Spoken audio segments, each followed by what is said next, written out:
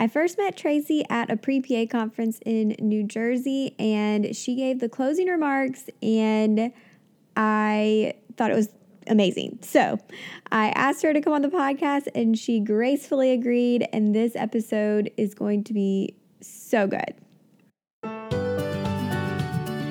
Welcome to the Pre-PA Club podcast. If you want to learn how to become a physician assistant, you're in the right place. I'm your host, Savannah Perry. Let's get to it. Hey guys, welcome to the podcast. Savannah Perry here, your PA host. I am a derm PA part of the time, a pre-PA coach through the PA platform part of the time, a mom, a wife, lots going on, but I am here this week on the Pre-PA Club podcast to bring you our interview with Tracy. So she is awesome, which you are going to find out. You 100% need to go find her on Instagram. I will tag her, but she has really cool hair, which we talk about, and she's just such a great advocate. So that's what we're going to talk about, is how she got involved with advocating for the PA profession, specifically PAs in her area in New Jersey, and what that has looked like during her career. So I'm really excited for you to hear from her. Just an amazing PA with really great experience. Awesome person to connect with. And that's part of why I love doing this podcast, is having those experiences. So we will get into that in just a second. The one thing I wanted to point out for this week to make sure you know about is the best place to ask your questions and get reliable answers, because I know you have questions about this process. I try my best to respond, but to be perfectly honest, my Instagram DMs are a little out of control. So you are welcome to send a message there, and I will try to get to them as much as I can. But another way to ask questions is on the paplatform.com. There's actually a forum there where you can post anonymously. I know a lot of people are concerned about sharing personal information and putting it out there for a lot of people to see. So you're able to set up a username and account that's completely anonymous to ask your questions. And that's a great place to, connect with other pre-PA students or current PA students and try to get some of those questions answered. The other place is the Pre-PA Club on Facebook, and that's a Facebook group. We are just shy of 15,000 members when I'm recording this. We probably will have hit it by the time it airs, which is crazy. 15,000 people who want to be PAs. I hope that doesn't intimidate you. That should excite you, because y'all can work together and help each other to reach those goals. So check that out. The links are in the description. And if you ever need any help, you can also email me. info@thepaplatform.com will come straight to me. And I try to get back to all emails within a week. And I'll try to help you out there if I can. All right. Well, we'll jump into our interview with Tracy, and I will talk to you guys later. Bye. I am Tracy Piparo. I have been a PA. This will be my 20th year. Come June, it will be 20 years since graduation, which is very exciting. I currently live in New Jersey. I went to PA school in New York to St. Vincent's Catholic Medical Center, Billy Seton campus, which was in Staten Island at the time. It doesn't exist anymore. I'm kind of a dinosaur, so I only graduated with a PA certificate. Oh, wow. Okay. It was not a master's program at the time. We were one of the last classes to graduate without a master's.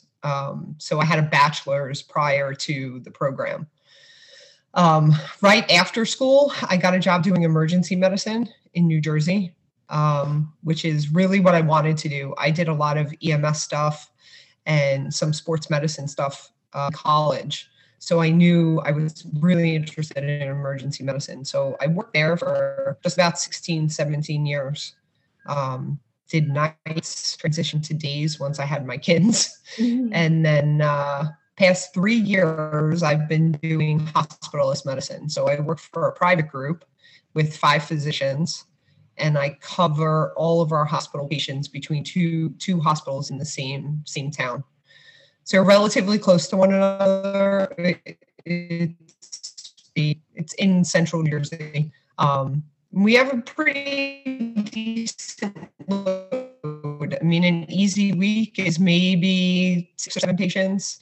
But, we go up to 20, 24 patients sometimes. And pretty much 3 days a week, I'm rounding by myself.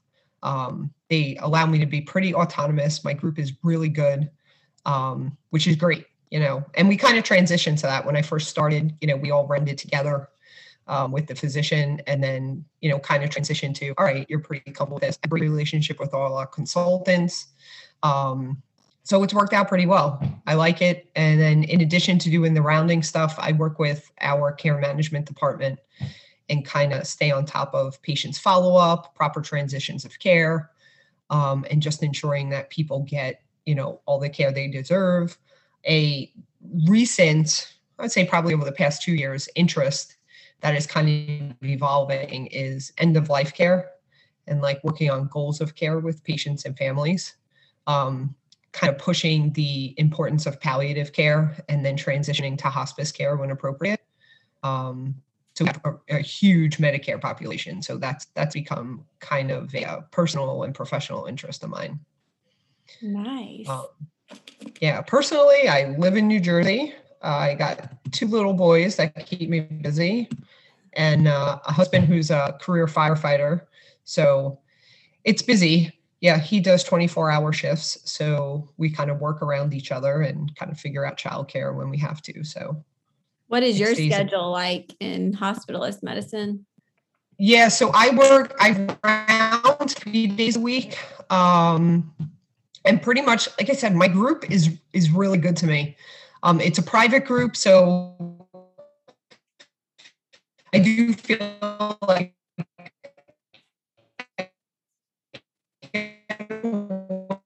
sometimes some of my friends who work for the hospital system itself. Rounding when I can. Some days I got to drop my kids off at school. Well, the pandemic has kind of made that crazy. Yeah. Some days I have to drop my kids off, so I may not start rounding until, let's say, 9:00. But other days, if my husband's off, I kind of get myself up early and I'll be at the hospital at 7:30. But it gets hairy when you're busy because I'm basically there until I'm done rounding. I'm done, until I'm done seeing all the patients, until I'm done with my admissions. And, if you have a great day where you get out of there a little bit earlier in the day, I take all the hospital calls until 4:30. But I don't have any call, which is great. And then I'm technically 4 days a week. Which I like, coming from the ER where I was only working, 2 to 3 days a week, 12-hour shifts. I was looking for something that definitely wasn't 5 days because I knew I would need that extra day to kind of do family stuff. Yeah. So this has worked out really well. Nice. Well, that's really cool. And you definitely took advantage of the lateral mobility of being a PA. I've really worked in derm, but it's nice knowing that I could go to something else if I wanted to or needed to. Right. How did you become interested in becoming a PA? Because I feel like even when I applied, which was 10 years ago, it was somewhat unknown. Like people I went to UGA, which is a big school, but people didn't really know what I was doing when I said I wanted to go to PA school. So I can't imagine 20 years ago. How did you it was really like, it's almost 22 years ago, almost 23 years ago now that I was applying. Yeah. It was interesting. So I went to a school, really intent on, when I got out of high school, went to a small college in Pennsylvania, was really intent on going to med school. So I was the very generic biology major, taking all the proper prerequisites. I kind of got to junior year and was like, I got to take this damn MCAT. And I made friends for some reason that year, I happened to make friends with some people who were not science people. A couple of them were artsy people. We were a big drama school too. So, and I just saw their lives were really different than mine and my friends. And it was interesting. But I was still like, oh, I'm still going to med school. I got to senior year, all my prereqs were done. I had a great GPA. And I started studying for the MCAT. And I actually registered to take a review course. And the maybe, I don't know, I guess it was 4 or 5 days before the MCAT review course was going to start. And now, mind you, I'm living away at college. I got to get myself to this review course, which is not on campus. It's somewhere totally else. I'm trying to, get all my work done for, I think senior year I was taking like 4 classes that had labs in them. And I looked around, and I'm not saying this in a bad way, but the people that I was doing this with, my other fellow science nerds, let's say, I looked at them like, I don't want to spend 4 more years like this. Like, I cannot do this to myself. I was miserable. And the prospect of sitting and taking the MCAT, not that it scared me, because I'm pretty sure I would have done well on it. I'm a decent test taker. I just could not emotionally and mentally see myself doing that. There happened to be another woman that I was friends with, and we sat talking about it late one night. I can distinctly remember like sitting outside of our dorm, and we were like, what else could we possibly do? Like, we knew we wanted to do medicine. We knew we didn't want to be nurses. Not taking anything away from nurses, but like, it was an idea that was floated. And I'm like, but I don't want to do that. I want to make the decisions, right? We kind of randomly went to the area hospital. And again, I was in the middle of nowhere, Pennsylvania. There was literally one hospital within an hour of us. And we were like, what else could we do besides medicine? And my friend happened to know somebody there, and they introduced us to a PA. And we were like, what do you do? I had never, ever heard of it. And from then, for the next 3 days, did all this research about how am I going to get into PA school? What do I have to do? I actually wound up converting the money that I paid to take the MCAT course to a GRE course, right, because the schools I was applying to needed a GRE. The worst part was telling my parents that I wasn't going to apply to med school. I waited a couple of months, and actually they came up to visit me, and I was like, I have to tell you in person. And it was awful. It was absolutely awful. They thought I was throwing everything away. If you talk to them now, they think it's fantastic. Right. But that was really hard. And same thing, like you said, like you went to a big school, but still a lot of people didn't know what a PA was. I remember going to, they had an entire department. Granted, it was only two people because our school was small, but like they had a whole department for pre-meds, pre-med advisors. And I remember going and saying with my friend, we want to go to PA school. Can you help us figure out how to apply? And again, everything was on paper. We didn't have CASPA back then. And they told us no, that that wasn't their job. And I think about it now and I'm like, it was terrible. I only applied to 4 schools because I was in such a rush to get my applications out. I was like, holy crap, like, let me just pick like these 4 schools and apply. And it was the most nerve-wracking thing. Where now, that's part of what makes me so happy is like people see what we do and are able to have it available as something other than medical school or other than nursing school. Yeah, that's crazy. And that's, and what's crazy to me, so it's interesting because we're like, you were 20 years ago, I'm like 10 years ago, and then people now. And it's definitely there's more recognition, but there's still, I feel like so many people who would benefit from knowing what PAs are and knowing it's an option. Right.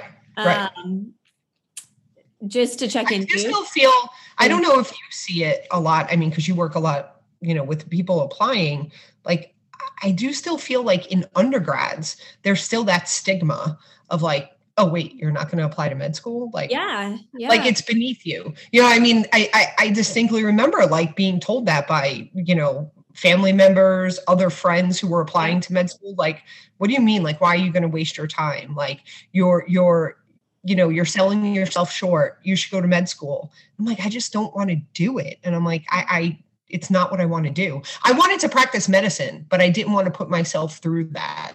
Same. And not that PA school was easy. It wasn't.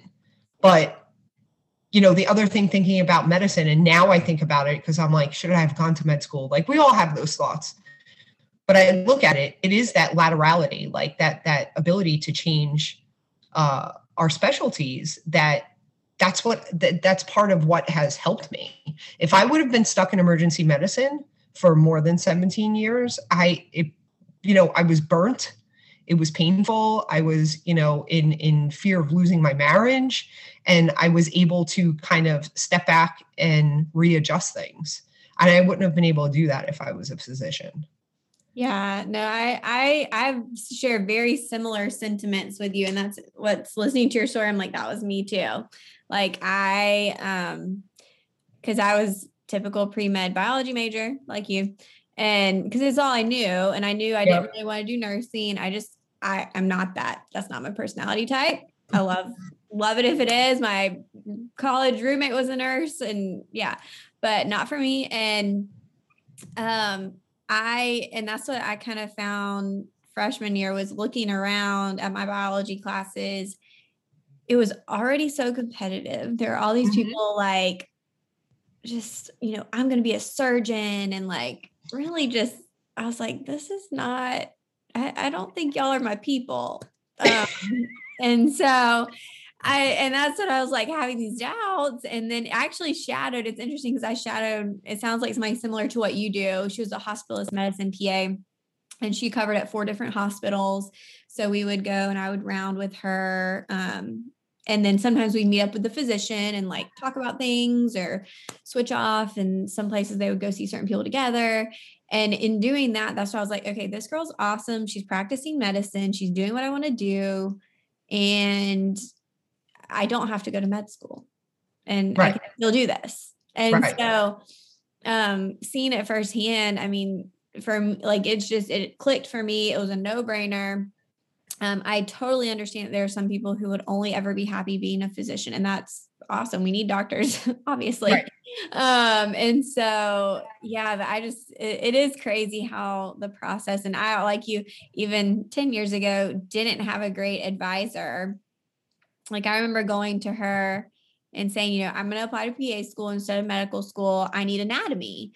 But for UGA, for a biology major, anatomy was not included as a prerequisite or even a science course. So I couldn't sign up for the class because all these other majors needed it. And she's like, you don't really need that. And I was like, no, I do. I 100% do. It's like the class I need. I ended up having to take it elsewhere. And it counted as an elective, like not the same as a history class. And I was like, none of this makes sense. Y'all are not helping me. Hence why I try to help people now. But I want to hear, so now that you're well established in your job, I want to hear a little bit about kind of how you've gotten involved with advocacy for the profession and leadership. So we were both at the New Jersey pre-PA conference, or Northeast pre-PA. Yeah. And that was 2 years ago, 2.5. Yeah. But I have to tell you, so my husband was there with me, and he's a hospitalist. He's a physician, and his, your closing speech, like completely inspired him. It was very funny. He was like, man, I need to join my societies. Like, that's important. I need to do that.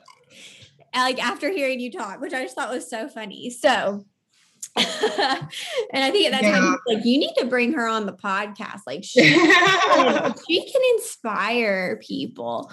So just so you know, even though he's not a PA, you have influenced someone in thanks. Advocate. So, but yeah, how have you been involved, and how are you involved? So as a student, when our program, we automatically, you go through, they hand you a bill for Lord knows. I mean, even back then I was like, Jesus, this is a lot of money. Right. And one of the line items on there was membership to NISPA. We didn't really have a choice. It was, you were paying, you were a member. Okay. I honestly can't remember. I've tried to think about it. I can't remember ever really like going to a conference or anything, because I think at that time, like, and of course, social media wasn't around. I didn't know anybody. I knew the 35 people that I was in class with, and I saw them every day, and that was it. And I put my head down and I studied and I got through class.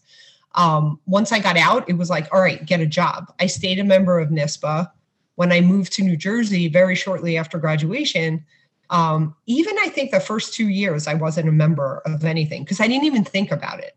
There was so much other stuff to think about. Like I had to get a DEA. I had to get in New Jersey when I first started, we couldn't write for controlled substances.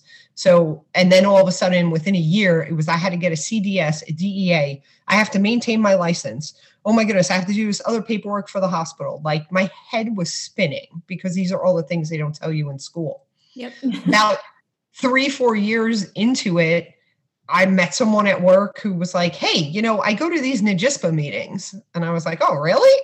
And they were like, yeah, they try and hold them kind of all over New Jersey. You know, maybe we'll take a ride one day. I was like, okay, sure. What do I know? So I did. The next meeting came up maybe like a month later. We drove up. It was like an hour from where we were working. And I kind of just sat there and listened.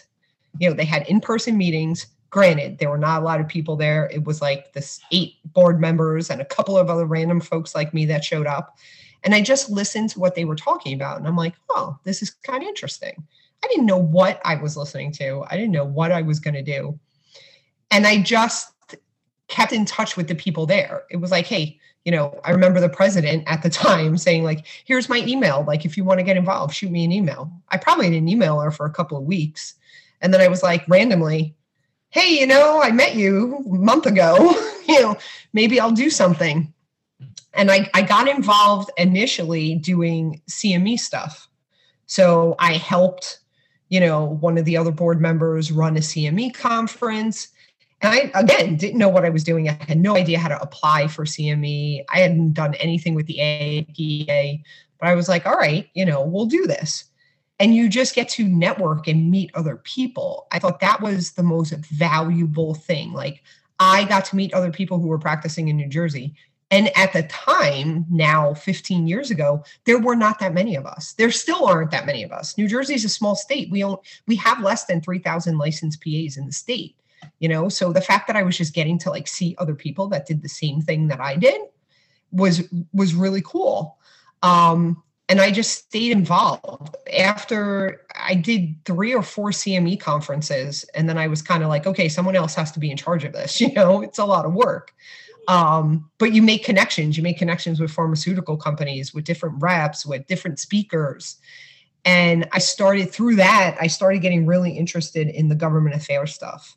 I realized how important it was that things that happen at the legislative level are going to affect you for your entire career.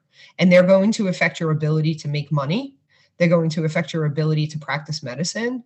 And you could have a voice for that. And not only affecting yourself, but all of these decisions that these legislators make who are not practicing medicine are going to affect how you can take care of your patients and your patients' access to care. So I started working with our government affairs committee and our lobbyist, who was phenomenal. And around that 2014, 2015, no, actually even before that, 2013, I guess, we started in New Jersey working on a practice mandate update to kind of come in line with like the OTP pillars put out by AAPA. They called them something different back then. And that was finally passed in 2016. But, you know, that was like 4 years of just work of constantly talking about what a PA is, finding different mediums. You know, again, social media wasn't that much of a thing. It was going to meetings, meeting with the state representatives and being like, hey, ever heard of a PA? I mean, they would literally tell you no, that they've never seen one. Because again, it just was not a huge thing in New Jersey. But I just realized the value of saying, this is what I chose to do for my career. I want other people to be able to do this. And I want to advocate for that, but also for my patients. Because if you know, practicing medicine is taking care of people. You know, I can't take care of people unless you allow me to do what I've been trained to do. But part of that is also empowering your patients. And you can't empower them unless you understand what's going on and what you have available. So I think just getting involved, and people say all the time, like, I don't know what to do. I don't know how to do that. Like, you're so awesome. Like, you know, I testified in front of the health committee at the state capitol. I can't believe you did that. I would never be able to do that. Like that's everything I heard, after I put the post on social media. I had no clue what I was doing that morning. I remember walking out of my house and telling my husband, I have no idea what I'm doing. I don't know what I'm going to say. I had no idea what they were going to ask me. I just put on some nice clothes and I got there, and I remember sitting in the chair shaking. I said, I would be less nervous intubating somebody right now than I am sitting in front of 10, senators waiting to ask me questions. Oh my gosh. But you just then you just do it and you're like, man, I did that, because all you just got to know what you do. You've already got through the hard part. You graduated PA school, you got a license, you're seeing patients. That's the hard part. This stuff, just, sticking up for what you want to do, is the easy part. And then you make contacts. The amount of networking and contacts that I've made just from this, and it doesn't just affect work, it affects everything. I've made friends, like lifelong friends of PAs that I would have never met if it wasn't for advocacy work. Yeah, that is so awesome though. Yeah. I do feel like you're right. A lot of people want to do something or want to help or have great ideas, but just don't know how to act. Right. Makes sense. And I mean, we have a ton of great pre-PAs who are, wanting to help do things, PA students, PAs. I mean, what does that look like? How can, let someone hears this or see something on social media. Right. I want to do that. What can they do? I mean, I think if it was me, I would go to Google and probably just email everyone I saw until somebody responded. But yeah, no, I think that's a great question. I was just this came up the other night. We were on a Clubhouse, which nice. I am trying to navigate. It's weird. And Jonathan Baker from New York, who's going to be the president of NISPA, asked the question, right? And similar question. And I answered, and I said, just ask. If you have a talent or something that you are interested in, your first place as a practicing PA, other than AAPA, I advocate that everyone become a member of AAPA. Listen, we may not all agree with everything that the organization is doing, but right now they are the only people who are representing us on a federal level. Then at your state level, that's your state organization. There is nobody else out there who is paying attention to what is going on for PAs specifically in your state other than your state organization, right? So, send an email, contact us on the website, be like, I want to do something, and this is what I can do. I'm not saying you have to have a specific idea. I have a pre-PA student right now who had gotten in touch with us, who is great, likes doing graphic stuff. So if I want to put, I try and I'm doing lots of the social media stuff for NJSPA, which is scary. But I'm terrible at these things. I'm terrible at graphics. I can't make little pictures and memes. But if I need something, I'm like, hey, can you do this for me? And because trust me, whatever it is that you like to do, we will find something for you. I don't want to turn away anybody's interest. But at that same time, I may have some thoughts in my head that I'm like, okay, this is a great idea. I need someone to help me accomplish this. I hope someone says they want something to do. You just got to run with it, because no one taught me any of this either. Lots of this advocacy stuff and falling into these leadership positions is not because there's a class out there. No one's saying 1, 2, 3, this is because how you become an advocate. Most of it is just finding really good people that you want to surround yourself with that are really good examples, and saying, I want to do that. And then just doing it. If it goes wrong, just ask for forgiveness later. You're not, I'd rather piss someone off because I'm asking too many questions than not ask and then be like, man, I missed that opportunity, Yeah. Again, and then things just materialize and fall in from there. We have great PA students now on our student committee for the state that are they're rocking it. They're doing, they're doing meet and greets, virtual meet and greets. They're doing they're helping set up virtual shadowing. They're putting up putting information on the website. They're getting information from practicing PAs about, a day in the life. Like what do you do as a PA? And that's awesome because you know what? Us like older people, like I can't sit there and make a website, but somebody who's in college or somebody who just graduated college probably knows it a lot better than me. Like when I was in college, I remember my first term paper that I ever turned in, I typed on a typewriter. Like, That's awesome. I didn't even have a computer my whole freshman year. It's like, you're like, oh, I'm super high tech with my typewriter. Yes. I tell my husband, I'm like, I said, we were so like, I mean, I grew up in Brooklyn, but we were so backwards. I said, I remember I packed up my little typewriter in a suitcase and brought it to college with me. I was like, and that's how I typed a paper and hoped that my margins were okay. So anything, even if it's not, it doesn't have to be medicine related. Like pre-PAs and I think students get scared because they're like, I don't know medicine yet. Like, yeah, but I don't know social media. So we could help each other. It could be a symbiotic relationship. So I think that's a huge thing. Like I need your help just as much as you need mine. Yeah. Just anything. That's awesome. Well, hopefully that will encourage people to take steps and reach out. Yeah. And I think just not being afraid, perfect. Yeah. A good example, like I said, testifying in front of the Senate. Okay. Got past that, a global pandemic hits and all of a sudden it becomes painfully obvious in New Jersey that we have a problem because the global pandemic comes in March. We're going to have students graduating in June and nobody can get a license. It's prior to the pandemic. It was incredibly painful to get licensed in New Jersey to begin with, right? Jumping through hoops, everything was still via mail. We don't even have an online process yet. Yeah, I know. It's crazy. We're in the early 20th century.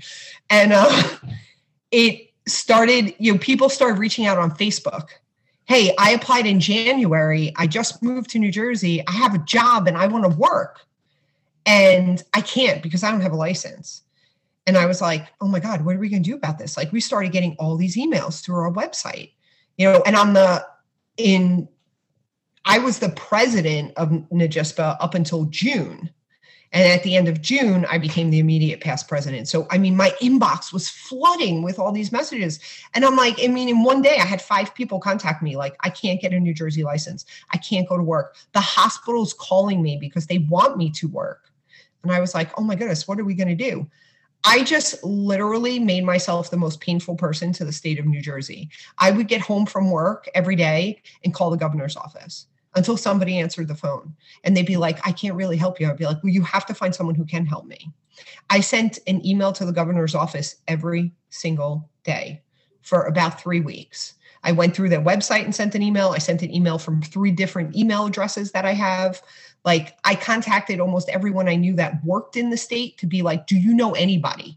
To the point where one of my friends works for like random Department of Transportation. And she was like, I don't know if I can help you, but I'll talk to somebody. And lo and behold, I finally get a call from like the deputy director of health and is like, I heard you're looking for somebody. How can I help you? And it just took off from there, to the point where I was able to provide him with a list of over 60 people who were waiting for licenses for over 6 months. And, within 7 weeks, everybody had a license. That is wild. But I didn't know what I was doing. I just knew I have to make inroads somewhere.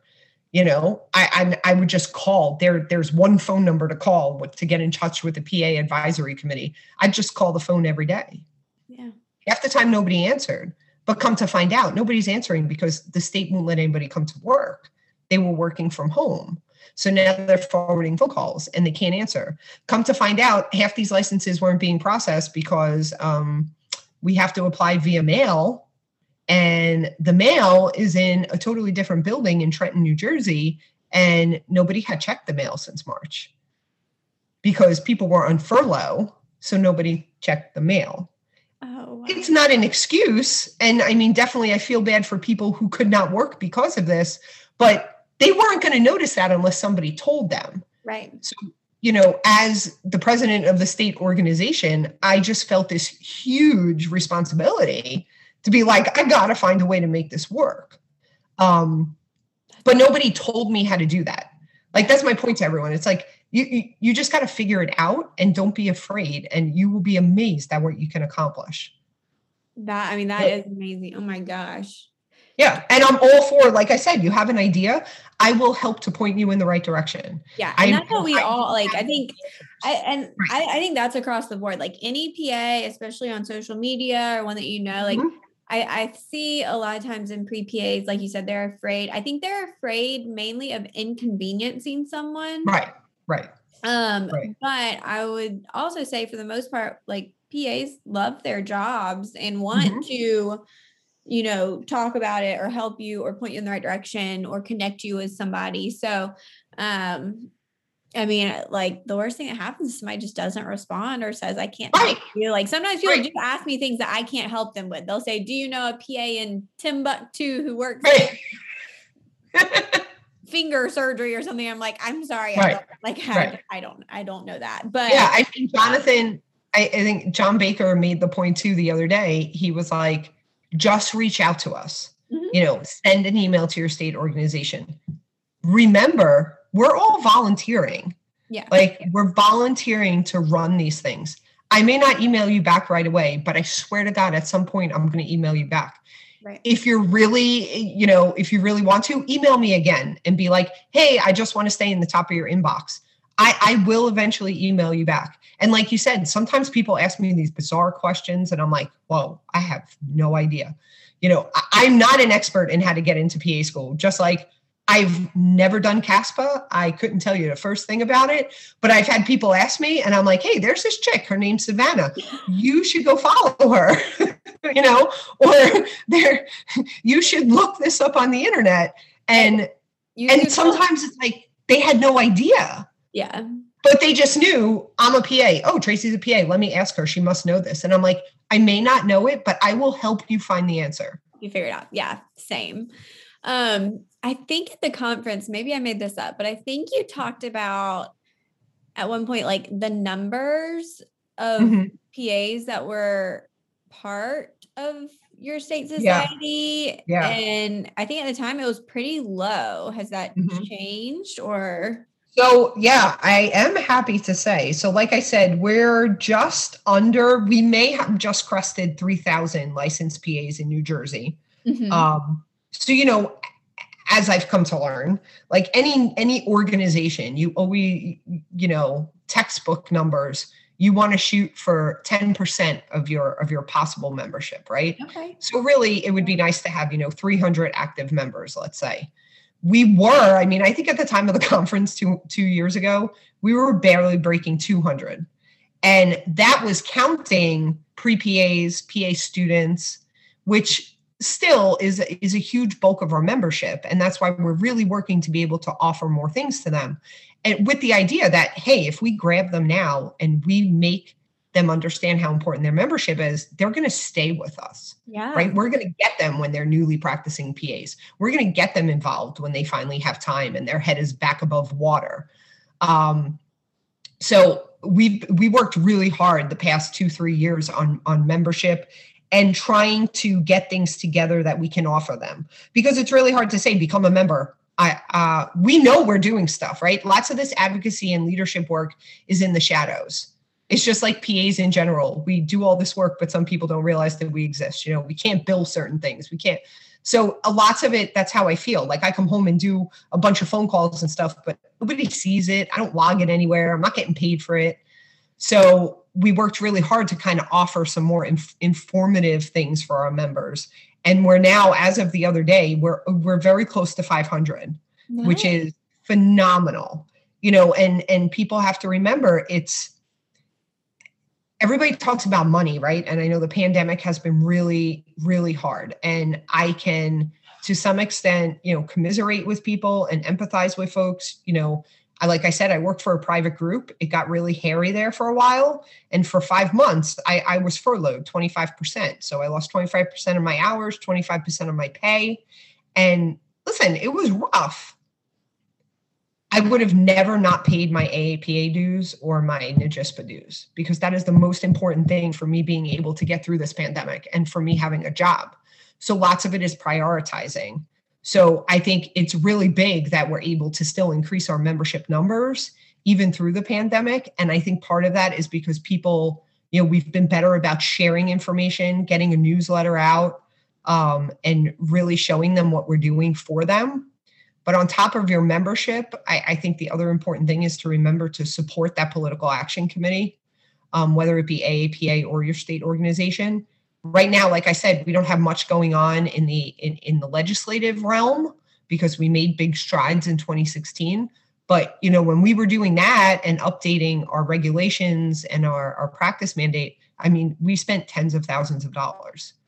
It was crazy. I mean, just to have a lobbyist, to put it in perspective, in New Jersey, East Coast is expensive, is it's over $70,000 a year, so figure that out, when a membership only costs $125, $150, like you need a lot of members just to pay that. Wow. Yeah. So our numbers are definitely better. And I will say the pre-PAs and the PA students are huge. They're just, we have 5. Oh man, I got to count 5 programs in New Jersey. The importance of having students as members cannot go unnoticed. And, we only have 2 programs that actually make membership mandatory. So lots of it is really working with those other programs and the other students. We have student reps from every program, and we really hammer home, like, you got to get your friends to join, and they got to understand the importance of it. Because if they don't understand the importance now, they're not going to when they start working. No, I that's what you said. I mean, creating advocates, basically, from an early point. Is there, so from what I understand, and this could be wrong or I say it wrong, but how many members are in your state society is important in an AAPA sense when it comes to voting? Is that correct? Right. I've talked to my Georgia representatives about this, and she was trying to explain that a little bit. So they do. So when they have HOD, our House of Delegates for AAPA, you get your delegate number based off of the PAs in your state. Okay. They do take into account how many, licensed PAs are in the state, but it goes by really how many of the PAs in your state are AAPA members. So, if you have this huge state, or even take New Jersey, which is not that big, we have 3,000 PAs, let's say, but if only 100 people are members, we may only get 1 vote. So, but whatever we vote on is going to affect those 3,000 people in New Jersey.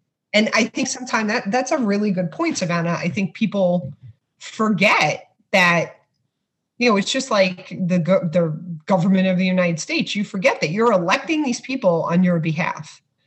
All these big things happening in AAPA now, I know we don't want to go into the name change thing and all that stuff, but there's going to be some big important votes happening, at the conference in May. And, we've been discussing this actually in our past 2 meetings. We have our HOD, they come to our meetings and we talk about it. And, they may have personal feelings, but ultimately they need to vote how New Jersey wants them to. Yeah. So we need everyone to really have a voice in that. But you can, unless you're participating as a member. Right.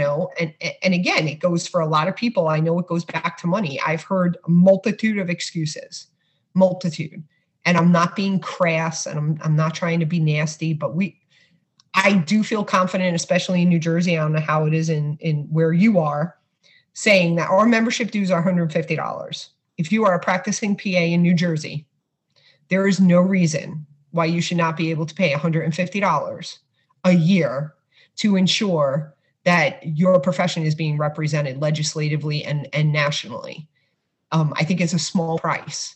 We all know, yes, there are plenty of PAs out there making tons of money, and there are some, working part-time, maybe not making the best hourly or the best salary, but $150 in the grand scheme of things is not a lot to ask for what you get in return. You just have to, you have to believe in the benefit of it.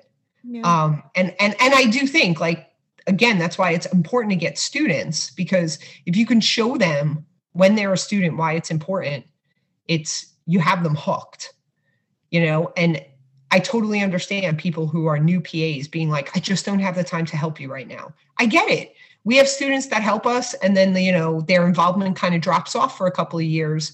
And I get it. Like, you're working. It's the first time you're in any specialty, any sort of medicine. Like, man, that's all you care about. Like, you care about going to work and not killing anybody, right? So, and I'm okay with that. I'm totally okay with that. But when your head pops up from the water and you're able to look around again and take a breather, I want you to remember that we were there for you and that you need to now represent for all the people coming after you. Yes, yes. I hope there's lots of pre-PAs and PA students who listen to this and get that message. Okay. Well, I want everyone to follow you on Instagram so that they can come to you with all their ideas and questions, and so they can see your awesome hair, because I remember you talked about that in New Jersey too. And I think showed us a lot of great. Yeah. I'm the one out there with the hair and tattoos. I don't think I can fully explain this to the podcast, which right now is not too wild. It's not too bad right now. Yeah. It's pretty tame. It's pretty tame. It's usually some shade of purple. It's usually shaved on the sides. When I let it, the pandemic really did me in, man. It was awful. My kids at one point were like, Mom, when are you getting your hair done? Oh man. Yeah. Thank God for about 4 months I wore a hat to work, because I wore a surgical cap, because I was like, okay. Look at if anybody had seen and it's funny because, patients love it. Like I said, I have crazy old people and just patients that, I readmit all the time. I would love to hear their comments. They love it. When I walk in and my hair is not done, they're like, Tracy, the old ladies are the best. My little elderly folks, they're like, you need to go get your hair done. I'm like, I know. So I'm on Instagram. I am at Mama of Finn and Dex. You can follow Najispa at NJSSPA on Instagram. Yes. I will admittedly say I am not the best at social media, but I try. I kind of pull from a lot of other places, AAPA, various other PA leaders that are out there really killing the social media space. Mike Sachs, John Baker. There's just Sparkles and Scalpels. Like there are tons of people out there just killing social media. I am by no means that person. But like I said, reach out, and I see myself more as like the connector. I could totally connect you with people who are better at lots of things than I am. For sure. Well, I'll put all of that in the description so everybody can find it easily. But yes, thank you so much. Yeah, thank you.